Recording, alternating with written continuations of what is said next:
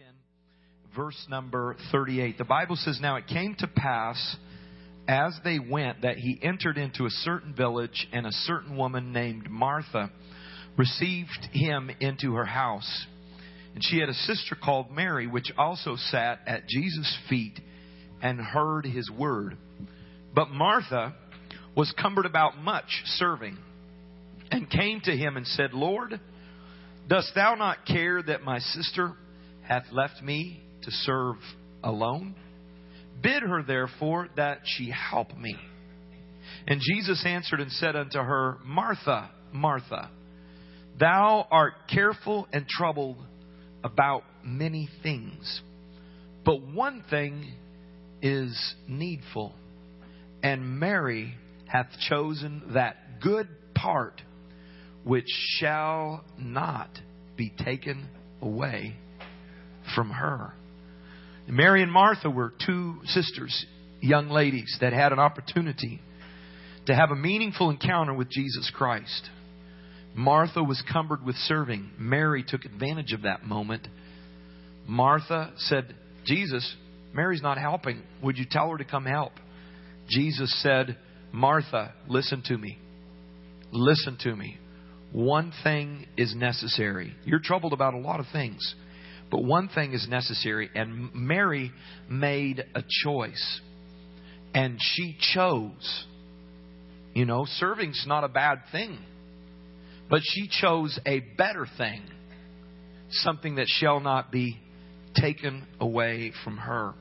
Today, as we continue our study on first love, our subject today is quality time. Jesus, we pray, bless this time of studying your word together. I pray that you'd speak to us. I pray that you'd provide insight and direction. But more than that, Lord Jesus, I pray people would be spurred to make changes in their life. Changes that would draw them closer to you. And changes, Lord Jesus, that will also cause them to communicate love to those that they value in a way that means something to them. We pray in the name of Jesus for this, and we promise to give you glory for what you've done and what you're going to do in your name. Amen. Amen. Praise the Lord. This week is Valentine's Day, and on Saturday, the attention or the focus will be on this thing called romance. And many red roses will be sent, and much chocolate will be sent, some of which will be consumed. I've always wondered about guys that send chocolate to girls and then they eat all the chocolate. But it's a focus on romance. And Jesus said in Revelation, as we read last week, that his cry to the church in Ephesus was, you need to return to your first love.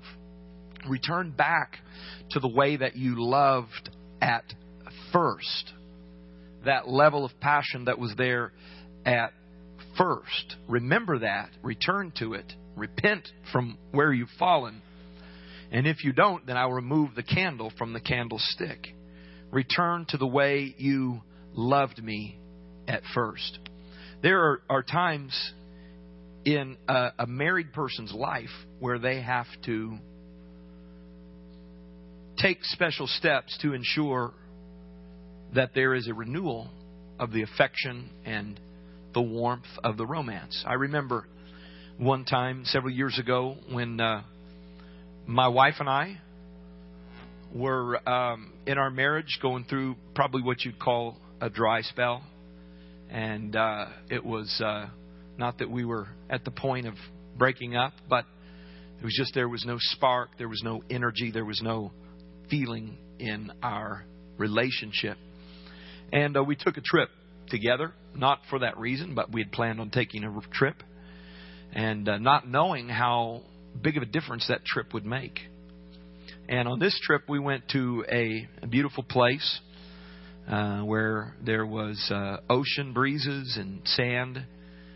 But there's one thing that wasn't there, and that was an internet signal.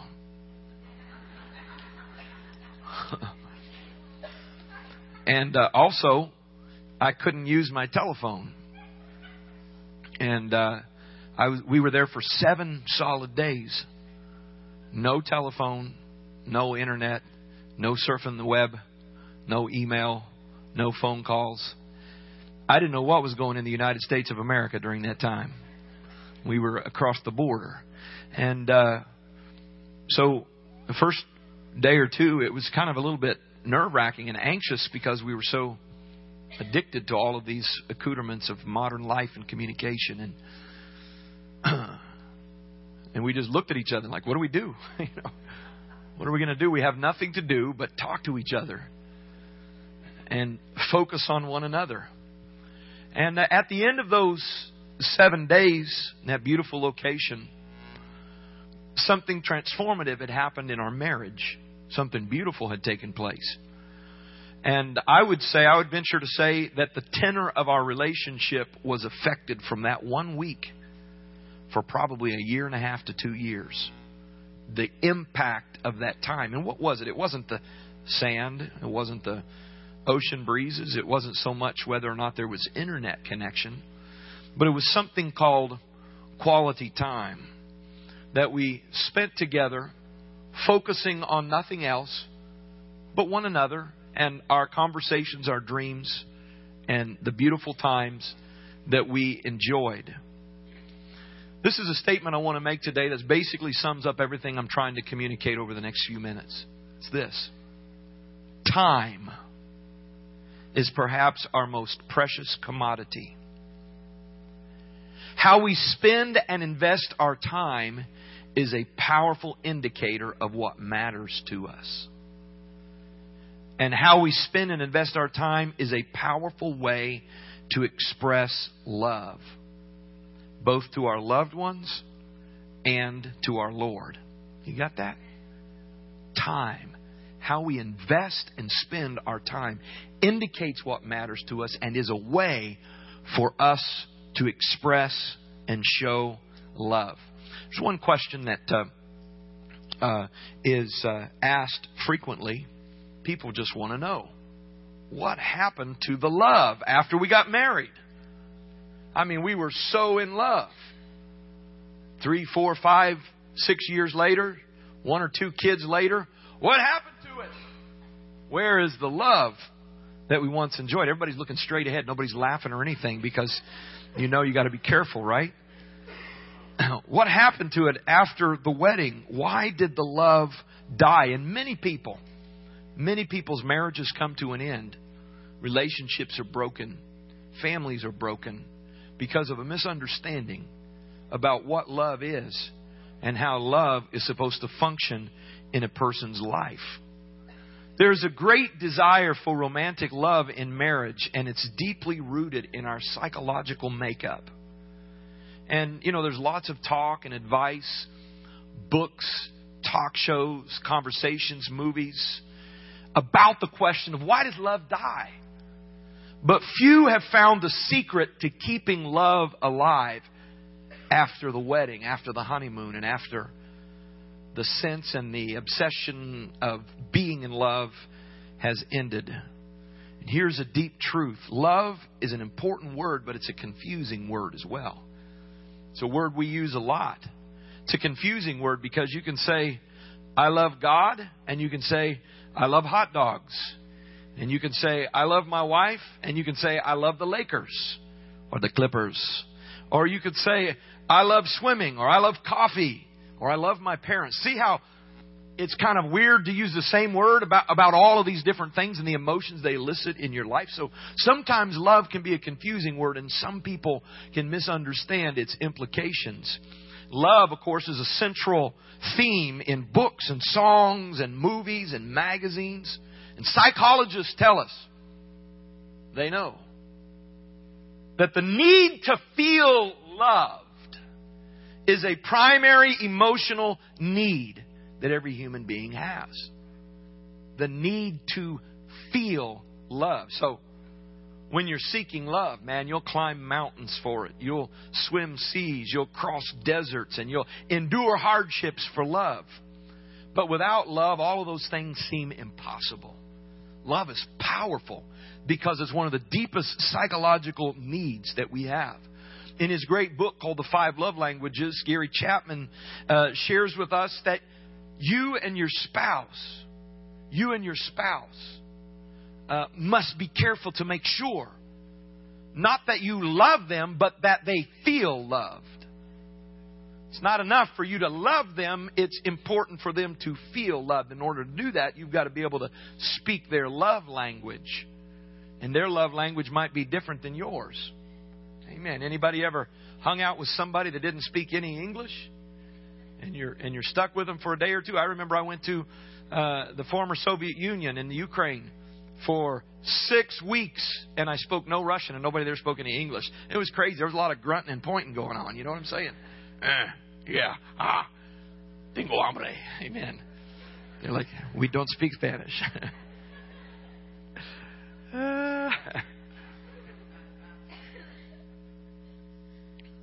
And so the 5 love languages that are mentioned in this book are ways that love is communicated and received. They are words of affirmation, quality time that we're going to talk about today, gifts, acts of service, and physical touch. And the challenging part about it all is that you probably don't speak the same language as your spouse. And so you're trying to communicate love to them, and they don't know what in the world you're talking about. Because you're doing it in a way that you receive love. And so what you have to do is you have to learn their love language, and they have to learn your love language. Because if they don't, it leads to a lot of emptiness and a sense of not feeling loved. Not only with a spouse, but every child has basic emotional needs that have to be met in order for them to be emotionally healthy and stable. And the greatest of these, or the most basic need, is the need for love and affection.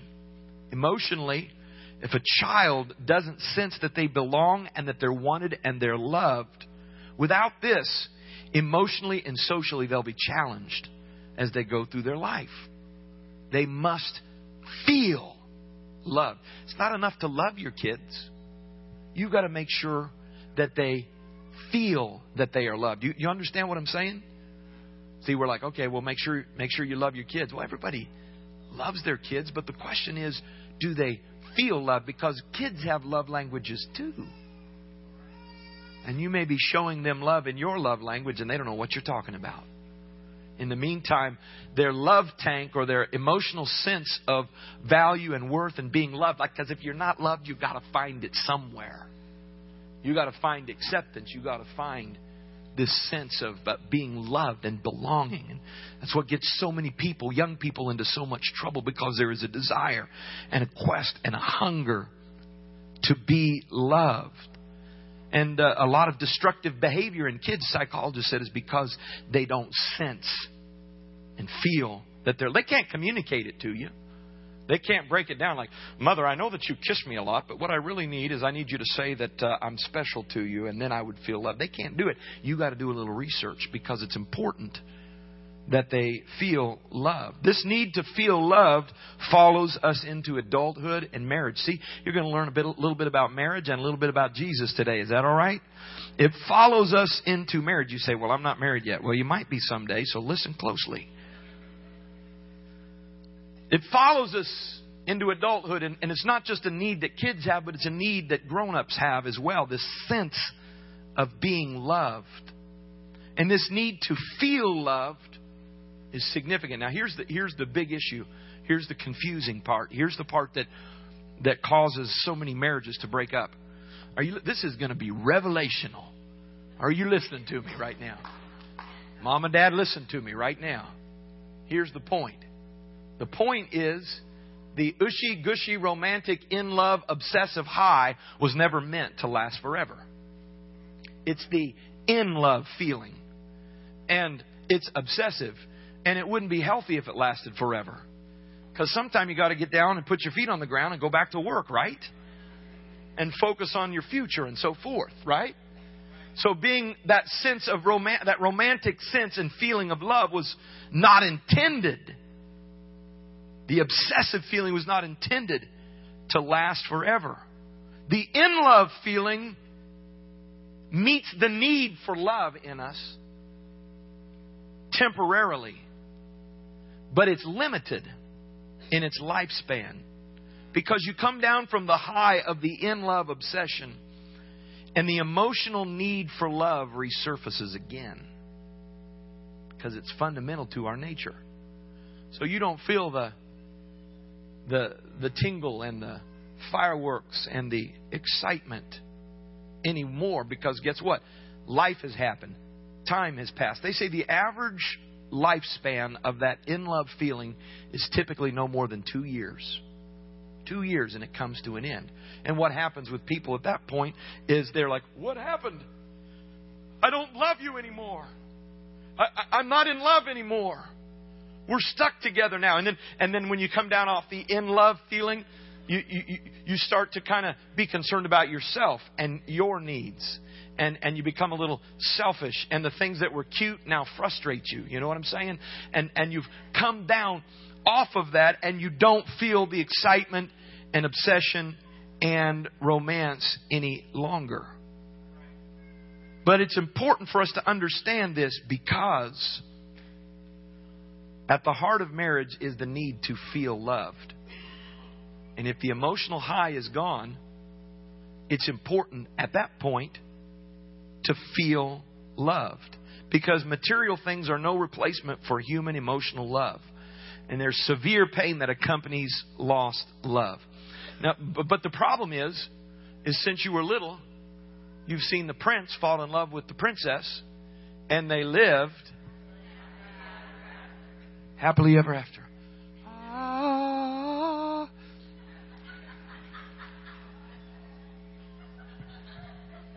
And it's like, oh, that's the way it's going to be. Fairy tale. When I find the one. And then you find the one, and you're obsessed, and you're madly in love. And 2 years later, it's like, I've lost that love and feeling. I'm just playing, y'all. And so it's like, I must not have got the one. Because the one's supposed to make you feel like that for the rest of your life. Baloney. Baloney. 2 years max, you're going to feel that way. And then you got to switch from being in love to real love. That's what I want to talk to you about. The real love that is a transition from the emotional high and the obsession with each other and all these chemicals flowing around in your body and endorphins and so forth shooting off until finally it's done. And you come down from the high.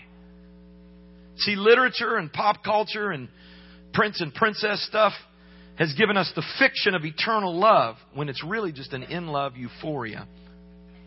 So what do we do? What do we do when the real world comes in? There's two alternatives, people say.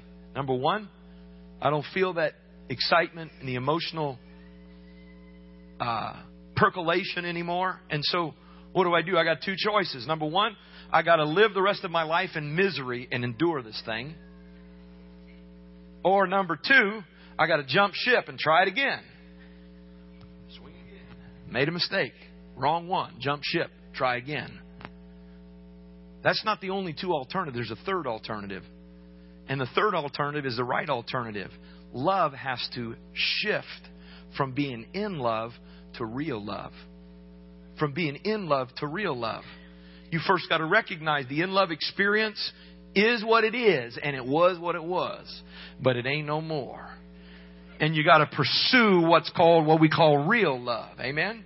That doesn't mean you won't have feelings and you won't feel emotional connection and won't be exciting times, but you need to understand that healthy love shifts from the obsessive in-love experience to real love. And this kind of love that I'm talking about is emotional still, but it's not obsessional. And in this love, reason and emotion come together. Real love, okay? You with me? Reason and emotion come together. In this love, it involves acts of will and requires discipline and recognizes the need for personal growth. Amen? Because I can't stay the immature jerk that I was and have real love. Somebody listen to me right now. You're trying to blame everybody else. Amen. Why don't I feel loved anymore? She's so super. You're immature. You need to grow up. You need to realize what real love is. It requires decisions, effort, and discipline. And just listen to me right now. This is a powerful statement. True love cannot begin until the in-love experience has run its course. Then the shift comes and true love can begin, because true love is an attitude that has appropriate behavior going along with us. Now, this is not just true in our relationship with our spouse. This is also true in our relationship with God. Remember when you first were filled with the Holy Ghost?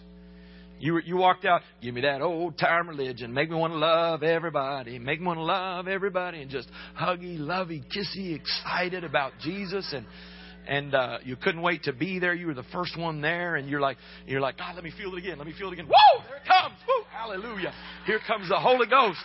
My lips are stammering again. It's great. This is so awesome. I've been forgiven of my sins. I'm not struggling with what I used to. Come on, somebody. You remember what it was like when you first released all the pressure and all the stress, and you received the atonement into your life, and God's favor and blessing. Come on. Some of you need to remember, amen, how you felt when you fell head over heels in love with Jesus, and you couldn't wait to get to church, and you couldn't wait to hang out with His people, and you didn't care what else was going on in your life, right? You're like, shoot, I have to go to work today? Man, I just want to go lay in front of Jesus at the church. Amen. Man, you mean I got to go take care of this and fix dinner for my kids? I just want to pray all day, right? Falling in love with Jesus. Amen. The best thing that ever happened, right? But the reality is, even in our love for Jesus, we have to transition from the in-love, obsessional love, to an emotional love that requires discipline, that requires choices, and it requires personal development. Amen. See, that's where a lot of people fall off the bandwagon. They fall off. The more you laugh, the longer this is going to be, all right? They fall off the bandwagon. Why? Because I don't feel it like I used to feel it. And I'm not as excited. And troubles come. And there's been burdens. Somebody said something mean to me. A Christian, can you believe it? I found out one of them church purple people been... One of them church peeps been talking about me behind my back. Can you believe that? Why didn't Jesus change their life? And before you know it, what happens? You don't feel that obsession and emotion and excitement. And you come to church, you've let offense into your heart. And then when the Spirit of God begins to move and the presence of the Lord begins to move, or maybe God didn't answer that prayer the way you thought He was going to. And all that faith and all that excitement begins to... And you're like, I don't feel it. I don't feel it anymore. And that's when a lot of people walk away from God. A lot of people walk away from the church and they look somewhere else to bring that excitement and they thrill back, right? So they're looking with substances that can cause endorphin rushes and so forth. But the reality is you've got to switch. You've got to transition from the in-love feeling to true love, which is a dedication and a commitment and a decision. Amen. That I'm going to be disciplined. I'm going to do certain things that will ensure that I will feel loved and that I can communicate love back to the Lord. Amen. Because long-term love is where it's really at. Amen. Long-term love is where the value and the blessing and the favor comes into our life. Praise God. I look at these Hollywood stars and starlets that switch from spouse to spouse every 2 or 3 years because they drank the Kool-Aid and they thought that it's supposed to be romantic feeling, in love, obsession from here on. Well, that's what love. That's not what love's all about. Love's about caring for somebody else more than you care for yourself and deciding that I'm going to invest my life into making sure that they feel love, that their emotional need to be loved is met. Amen. Praise God. Praise God. The shift has to happen. And Jesus told the church in Ephesus that they needed to return to their first love. Amen. And I want to skip over a tremendous amount of notes here and get close to the end here. Because what happens is, let me just sum what I'm skipping up, is that we have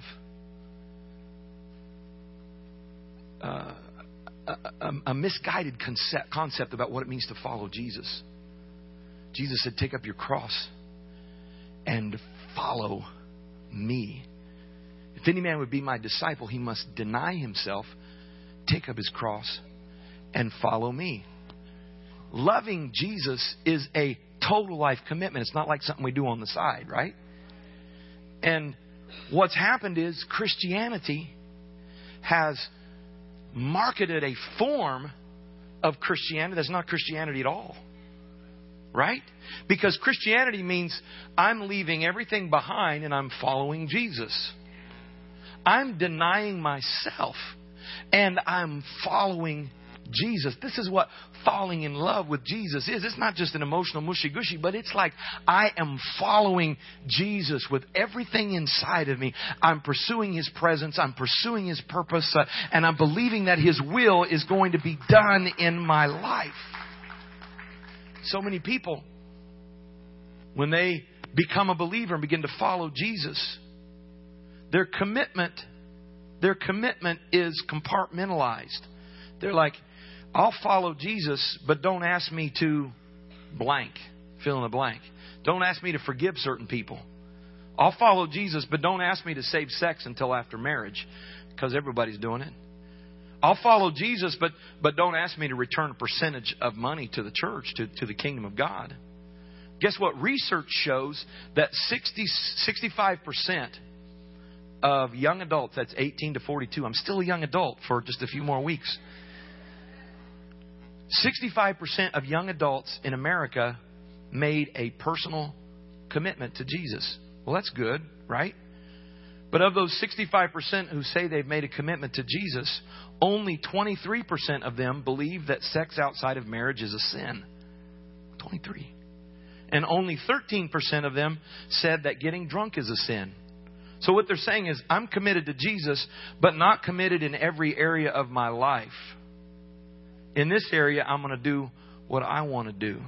But a true Christian, a true follower of Jesus is following Jesus in every area of their life. Many want to be called Christians without actually making an effort to follow Christ. You know, there's a new type of vegetarians. And these new vegetarians want to be vegetarians. And this is an example. One of the ladies said, I love being a vegetarian, but I also love sausage. So I'm going to be a vegetarian unless sausage is served, and then I'll eat sausage if there's sausage because I love it.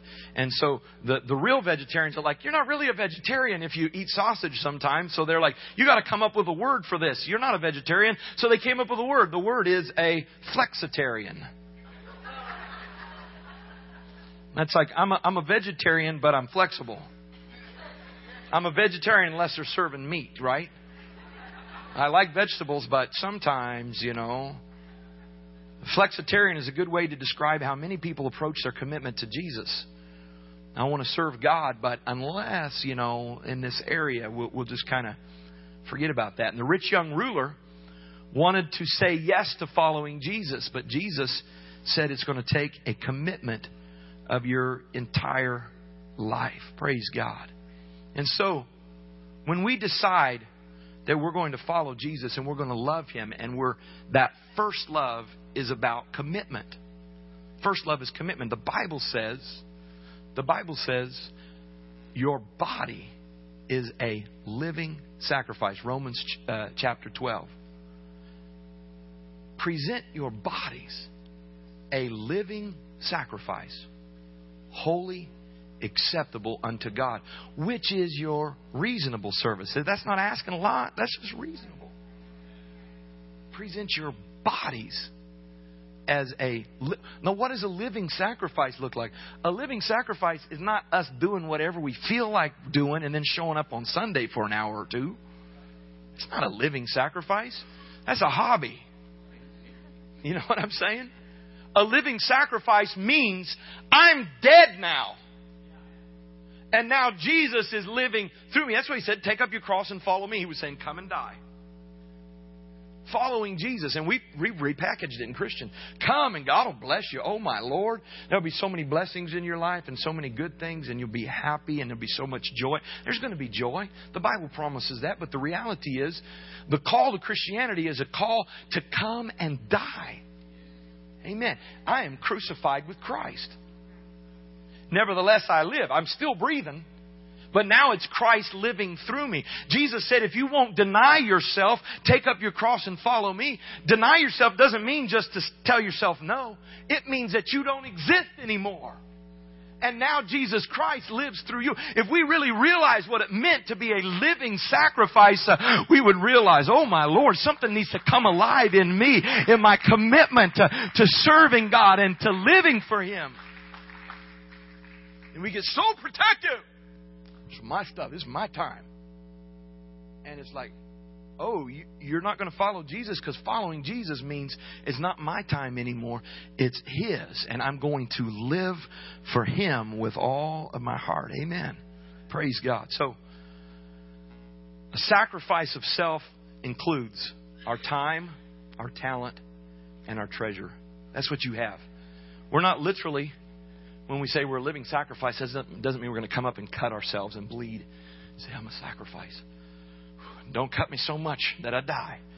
Don't let all the blood come out, but I'm a living sacrifice. Just cut me and I'll be a living... No, that's not what it means. It means I am giving myself. And not just like this physical body. It's my time, my abilities, and my treasure. When the rich young ruler came to Jesus, he said, what must I do to inherit eternal life?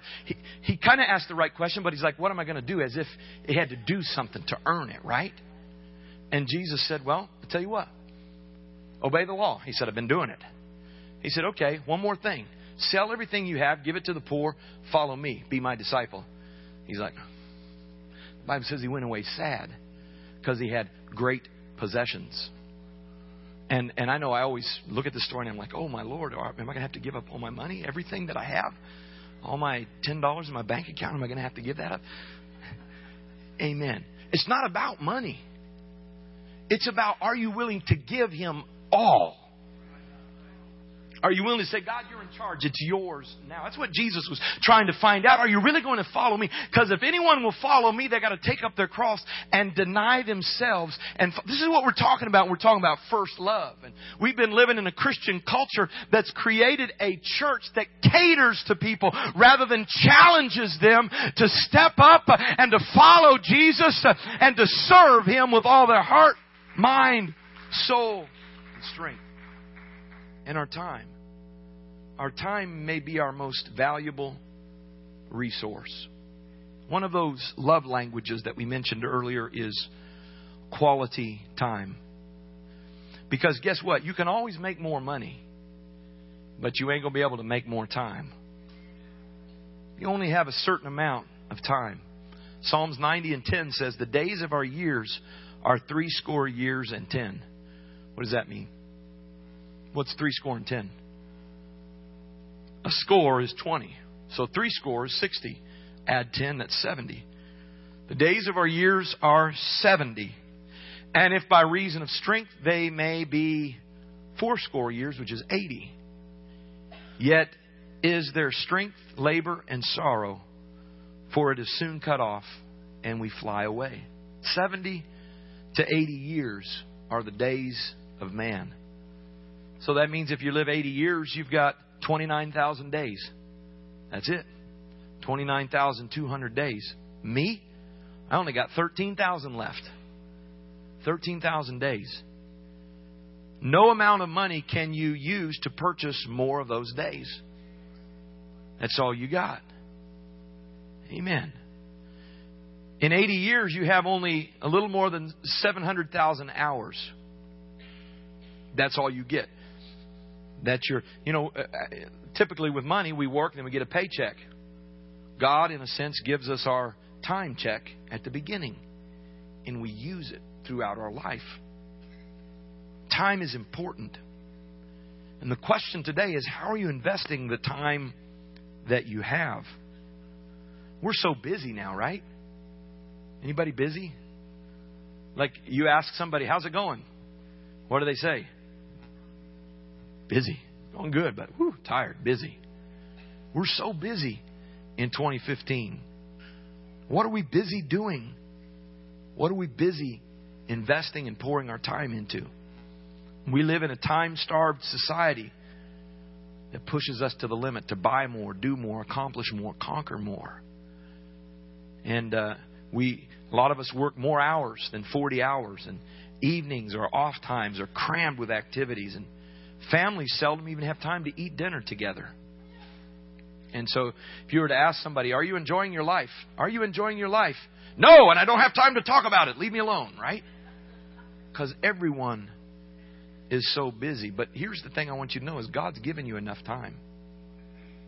You're like, God, if you would just make it 8 days per week, how about 26 hours? Sound good? 8 days, 26 hours. Would you really invest it in what's important, or would you just continue doing what you're doing right now? See, the deal is you have enough time. You have enough time. But you have time to choose what you're investing in. A lot of people, they're like, well, I don't have time for prayer. Or I don't have time to read the Bible. I love coming to church every once in a while, but I just don't have time to come to church regularly. And I know that they need help in serving in the church. I just really don't have time for that. I just have too much on my plate. So what do? We give God the leftovers. But we find time always for what's important to us. Right? I don't have time to pray, but I do have time to golf. Right? I don't have time to read my Bible, but I will be at the tanning bed 3 times this week. I do have time to work out. I do have time to update Facebook because, I got to keep up with what's going on, I have time for that. I got time for surfing or surfing the web or sports or shopping. And if I keep going, I'll probably hit you somewhere. We always have time to do what's important to us. So when you say, I don't have time, what you're actually saying is either it's not a priority or you simply aren't willing to choose to spend your time on it. The way that you spend your time is a demonstration of your priorities. And so many of us have fallen into the trap. And I say us because as I was preparing this message today and yesterday, I was weeping because the Spirit of the Lord began to deal with me about the investment of my time and about the killing of time. Because when you kill time, there ain't no resurrection for it. It's gone. Our consistent busyness is causing us to miss the majority of God's blessings because we're too busy to notice them. Mary and Martha both have the same opportunity.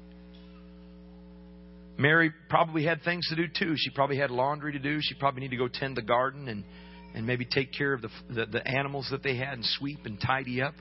But she chose to create a moment instead. Understand that Mary was not being lazy or trying to get out of her chores, but she was choosing to focus on what mattered the most. Did you hear that? She chose to focus on what mattered the most. Can I talk to you for a little bit about time with your kids? Those of you that have children, time with your kids is important. You only have so many Saturdays until they graduate and go off to college. And then the cat's in the cradle and the silver spoon, right? When you're coming home, son, I don't know when, but we'll get together then when I get home. And life is past. My daughter is 13 years of age. In just a few years, she'll be graduating from high school. And I remember we moved to Pasadena. She wasn't even 2 yet. Time went by in a flash. In the meantime, my daughter's come and asked for my attention. It's in a minute, baby. I'll help you in a minute. I'm doing something important right now. Let me finish this. Maybe later. Maybe tomorrow. And I think about my little daughter, Eden. She's 5 years old. Brooklyn, who's 9. Eden's only going to be 5 just once. Just one time. And I don't necessarily like to play Barbies, and I'm not that interested in the dream house.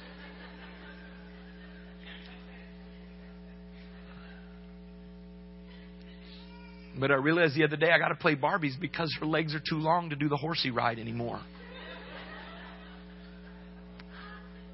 And my babies are growing up. These are precious times. But I'm too busy. Doing what?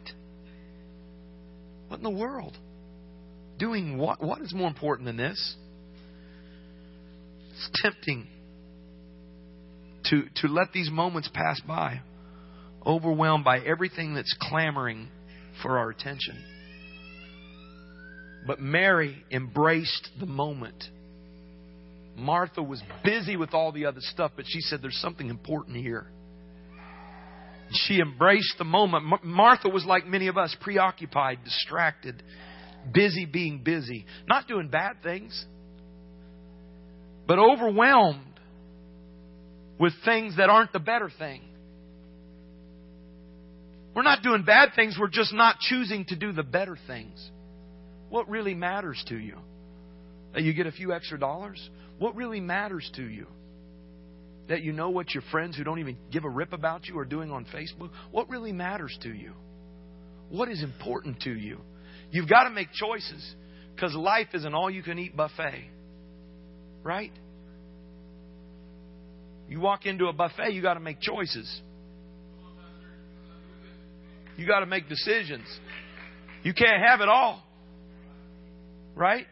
You say, I can give it a try. You can't have it all. In living life, you got to make choices. What's better? And we let our schedule push us around, and we're ignoring what's better. And we're doing what doesn't matter. Do I have a witness in the house? We're doing what doesn't matter. All these things are clamoring for our attention.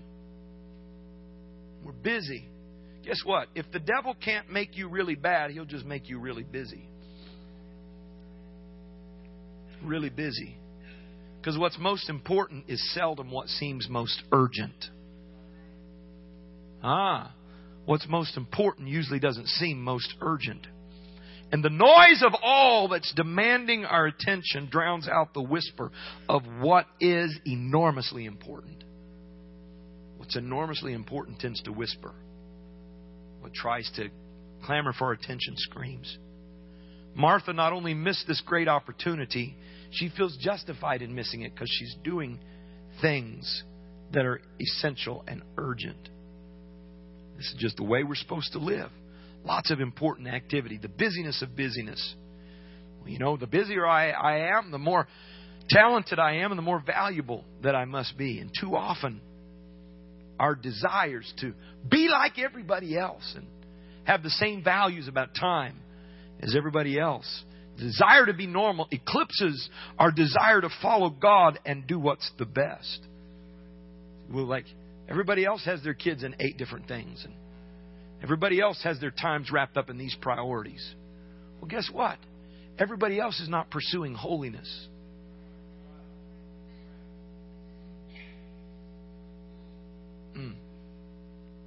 Everybody else is not pursuing righteousness. And we get wrapped up in popular lifestyle instead of habits that lead to holiness with our time. The Bible says, do not conform to this world. Whatever the majority is doing does not determine what's right with their time. The majority may be busy, and the majority may not even talk to their kids. Whatever the majority is doing in the world, that's not necessarily the right thing. You have the opportunity to choose how your family is going to live, how important your kids are going to be to you. Amen? Whether or not you're going to give them the time that they deserve, whether or not you're going to give your spouse and your family the time that it deserves. You've got to learn to discern the difference between a good choice and the best choice. Amen. I believe that we've got to allow God to guide our decisions about our workload, about our schedule, about our commitments. Because God has called us to accomplish great things. Amen. Praise the Lord. And at our planning meeting that we had as a church, Brother Sargent said, I pray for this church that this year in 2015, you would be given discernment to tell the difference between opportunities and distractions. And I'm praying for your family as well. I'm praying for your family the same way. Because you can't have everything. You've got to choose. And choose the best. Don't choose distraction. Choose God-given opportunities. Amen. Praise God. And when you go to the buffet, don't bite off more than you can chew, because you'll regret it later and you'll have indigestion. That's the way some of your lives are. You've bitten off more than you can chew. Just because you can do something doesn't mean that you should. Amen. Some of you need to learn to say or. Could you say and? I'm going to have the chicken and the roast beef. No, it's fried chicken or grilled steak. It's not soccer practices and guitar lessons. It's soccer practices or guitar lessons. You guys with me? It's not working late and taking home your work. It's working late or taking home your work. So, and some of us, instead of... We're good at making to-do lists. Maybe some of us need to make a to-don't list. Things that we stop doing. Because your schedule's like some of y'all's ladies' closets. You go by Nordstrom Rack and I just got to have that dress. But your closet says, no more, no more. Before you can put anything else in your closet, you got to take something out of there. The same is true with your time and your schedule. We cannot do everything. We've got to value what is important to us. Praise God. And maybe some of you need to write down 3 activities in your life that you're going to quit doing. You're going to drop doing. Because there's other things that are more important. Because what does it profit a man if he gains the whole world and loses his soul? Amen. Saw a family together recently in a restaurant. And I walked in, all their heads were bowed. And that was how cute, how precious. Here in Southern California, there's a family that's praying together. Then I noticed that they were all looking down because they were all on their cell phones. Texting and sending Facebook messages. You know that the average person spends 28 hours in front of the TV and you don't have time? And then on top of that, 16 hours in front of the computer screen and you don't have time. Did you guys notice, those of you that did the media fast, did you notice where did all this time come from? You know what we're doing? We're wasting time when time is perhaps the most valuable resource that we have. Praise God. And there are important times. When we come to church, this is an important time, right? When we assemble together, as the Scripture says. When we have times of prayer, it's important times. When you have family time at dinner or game night, it's important time. But here's the deal. It's not enough just to be there. You got to really be there. Does that make any sense? It's not enough just to have your body, your carcass sitting there. You've got to actually be there. Because sometimes you're there and your mind's on everything else. And you're on the phone, you're on the computer, you're doing this and doing that. And you're like, I spent 3 hours with my kids last night. I didn't say anything to them, but I was there. That's not what we're talking about when we say quality time. Quality time. Everything's swirling in your mind. And when you're with the people that you love, chances are good your mind may not be there. When one of your kids is talking to you, do you give them your undivided attention? When your husband is home, husband, does your mind seem to be elsewhere? You're physically present, but you're not mentally or emotionally present. We're never going to be perfect. But this message is about, let's make choices. Let's make decisions. Let's do better. Let's do better. Make choices to improve at being present when you're present. Praise God. Hallelujah. The language of love, of quality time. Examples. Spending a weekend away with your spouse. Sometimes just the two of you, sometimes with the kids. This is quality time. Meeting your spouse for lunch when you're able to. Sometimes to a nice restaurant. Sometimes go someplace good like In-N-Out. When you come home at night, talk about the day and listen and do it without the TV playing. Spend time talking with your kids about school. Spend time playing games with your kids. Take your family and go on a picnic. Take a family vacation once a year. Go walking together with your spouse and talk in the evening while you walk. Quality time is what? It's focused attention. If I sit, Brother David, if you sit with Addison here in a few months and roll a ball to her and she laughs and she rolls it back to you, it's quality time. But if you're doing it and you're playing, but you're on your cell phone, the quality of that time has been compromised. It's about, you're important to me. You're so important to me that I'm shutting everything else out. And I'm going to spend some time. See, this is what Jesus Christ desires from us. This is how we're able to communicate love to Him. And when we come to church, I know I'm just a regular old normal human being. I'm certainly not perfect. And I've scrolled through Facebook during church myself, and I've got bored with the preacher and started looking and seeing what's happening on NBA.com myself. Just being honest, all right? But the reality is, this is quality time that we spend in the presence of the Lord. Let's block everything out. Let's worship Him for a little bit. Let's let Him know how great that He is and how much that we love Him. And is it too much to ask to spend a few minutes talking to Him every day? He wants that kind of a relationship with you, with quality time. Where we say, okay, God, I'm shutting out everything. And if you're like us, that means you got to get up before the kids get up, right? I'm shutting out everything.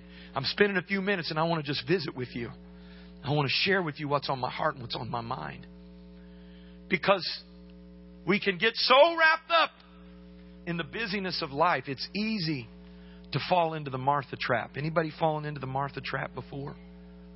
Where you're busy doing good things, taking care of things that you need to take care of. But you realize, I haven't talked to Jesus in 2 weeks. Or the only time I talk to Jesus is when I'm in church. It's the Martha spirit that's gotten a hold of us.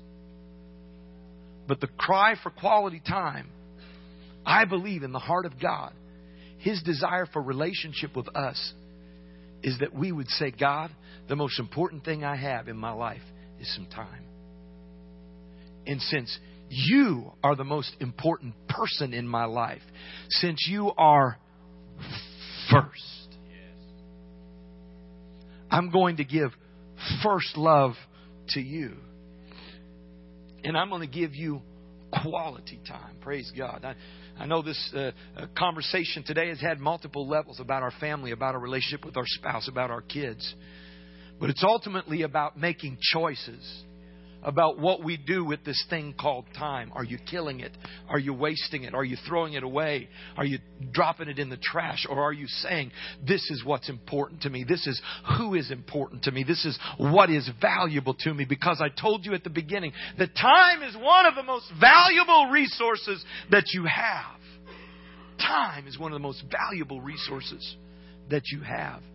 And the way that you spend it and the way that you invest time shows what is important to you. And it's a powerful way of showing love. And I love Jesus. Why don't we stand together right now? Hallelujah. Praise God. Praise God. Hallelujah. Hallelujah. Amen. We're going to pray together before we leave here today. We're going to ask for the Spirit of the Lord to do a work, because the Word of God is going forward. I'm excited because in just a few moments, we're going to baptize Sister Hannah in the name of Jesus Christ right outside there. She's made a decision that she wants the name of Jesus on her life and her sins to be remitted. So we're excited because she's made a decision to follow Jesus, and the Lord's already filled her with the Holy Ghost. So we're certainly excited about what God's doing.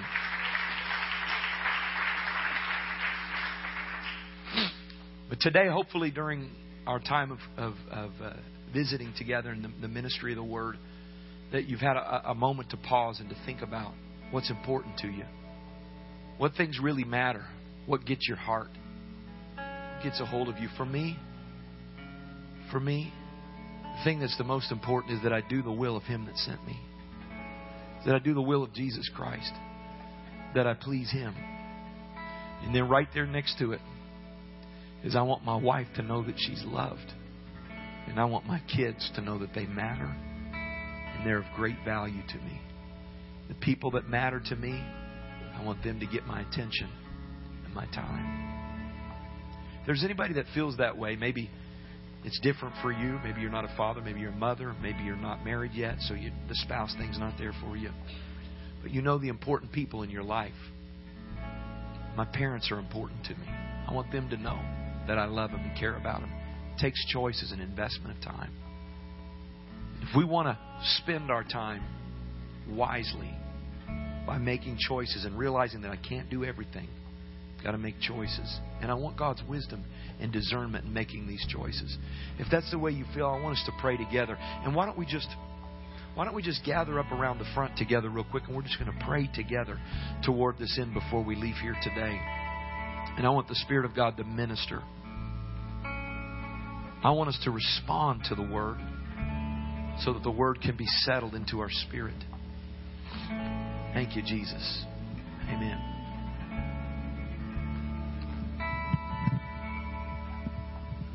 Hallelujah. Hallelujah. There's one thing that we can't forget. We got to remember that strong churches are made up of strong families. Strong families that have good marriages. And kids that honor their parents. And parents that love their kids. Amen. And so, since that's what strong churches are made up of, that's what Satan's going to fight.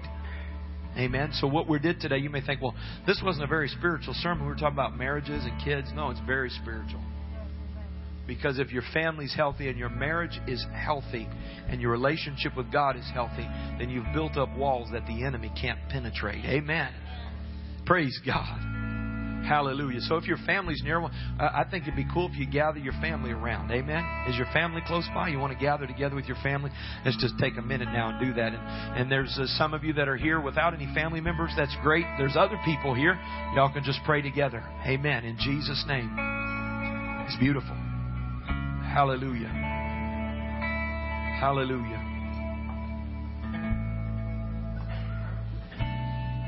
As we pray together right now, here's what I want us to pray. Because I think you've heard the word and I think you've been stirred. But what really needs to happen is you need to go home and make some changes. This is what really needs to happen. It's not enough to be like, you go, preacher, I hear you. You're right on, man.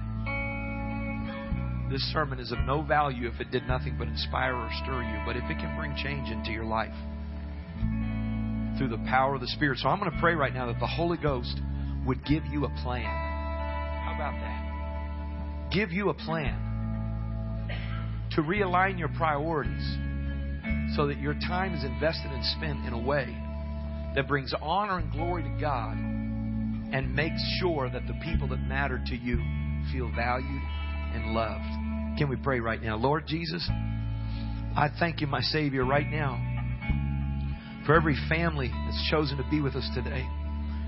Every family and every individual, Lord God, that's come out today, and every family and individual that's a member of this church. We understand today, Lord God, from your word that you put great priority and great value on our time and how we use it. And I pray in Jesus' name that the stirring that's happened in our spirit and the insight or revelation that's come to us, Lord God, would transition into action. I pray in the powerful name of Jesus Christ of Nazareth that your Spirit would blow into the minds of men and women. You would give them, Lord God, understanding and insight for what it takes, Lord God, to live victorious, Jesus, and to live out their life so that our life reflects our values, so that the investment of our time reflects what really matters to us. And Jesus, right now, Lord God, I pray for my family. I pray for my children. I pray for their spiritual health. Above all else, they got to be saved. In Jesus' name, God, I pray that I live my life before Him in such a way, dear God, so that Your character would shine through me, Lord God, and I would not be a stumbling block to my kids' salvation. I pray in the name of Jesus Christ and rebuke the devourer off of my kids. Come on, Mom and Dad, pray right now. I pray, Lord Jesus, that they wouldn't feel that they have to go looking somewhere else to feel love. But God, give me the grace and the courage to discover how to make my kids know that they are precious and valued. In the name of Jesus, I pray Your blessing and Your protection. I plead the blood and I pray a hedge, Lord God, around my family in the name of Jesus. I pray a hedge around my marriage and around my spouse and my wife in Jesus' name. I pray, Lord God, for those that are precious and important to me. I pray in Jesus' name. Hallelujah. In the name of the Lord.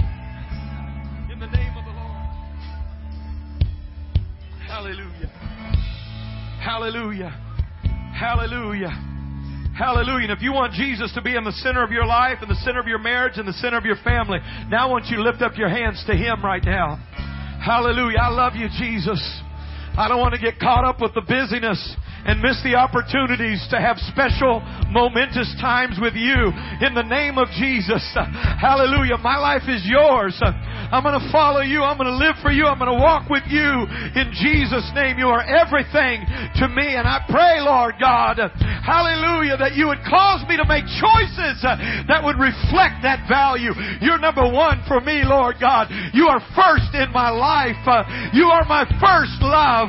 Everything else falls underneath my commitment and my sacrifice and my love for you, Jesus, in the name of the Lord. Hallelujah. If you meant that and you believe it, let's praise Him right now. Praise Him right now. Hallelujah.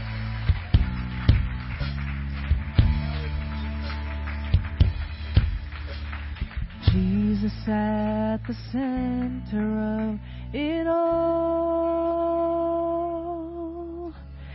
Jesus at the center of it all.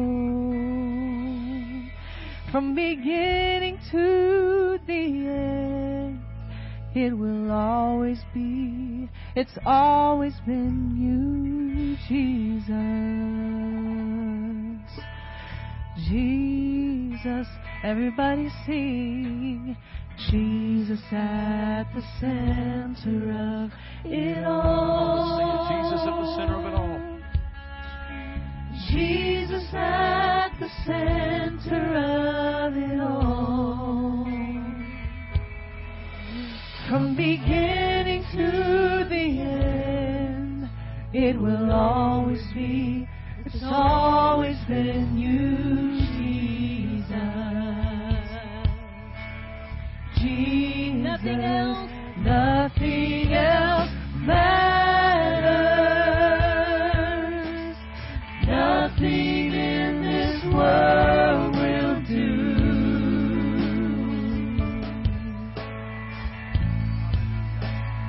Jesus, you're the center.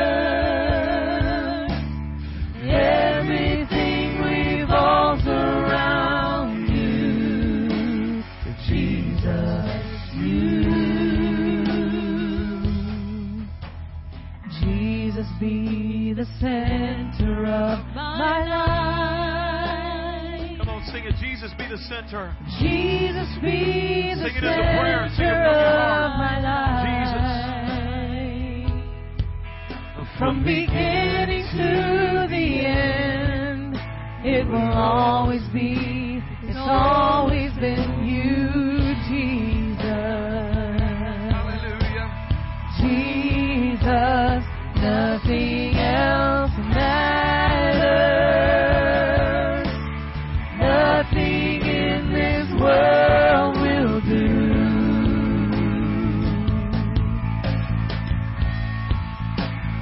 Jesus, you're the center. Everything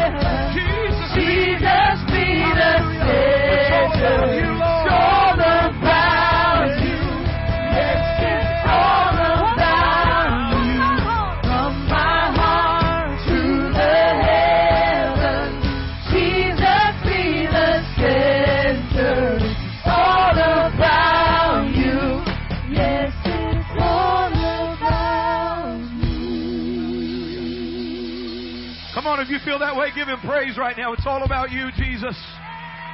Hallelujah, Lord. Hallelujah, Lord. Hallelujah, hallelujah, hallelujah. Thank you, Jesus. Thank you, Jesus. Praise God. Hallelujah. Amen. So this week, let's endeavor to live our lives in such a way that we're communicating love with quality time to our Savior and to those that matter to us. God bless you. Dismissed in the name of the Lord in just about 5 minutes. Out in the courtyard area, Sister Hannah's going to be baptized in the name of Jesus Christ. We invite you to join us. God bless each and every one of you.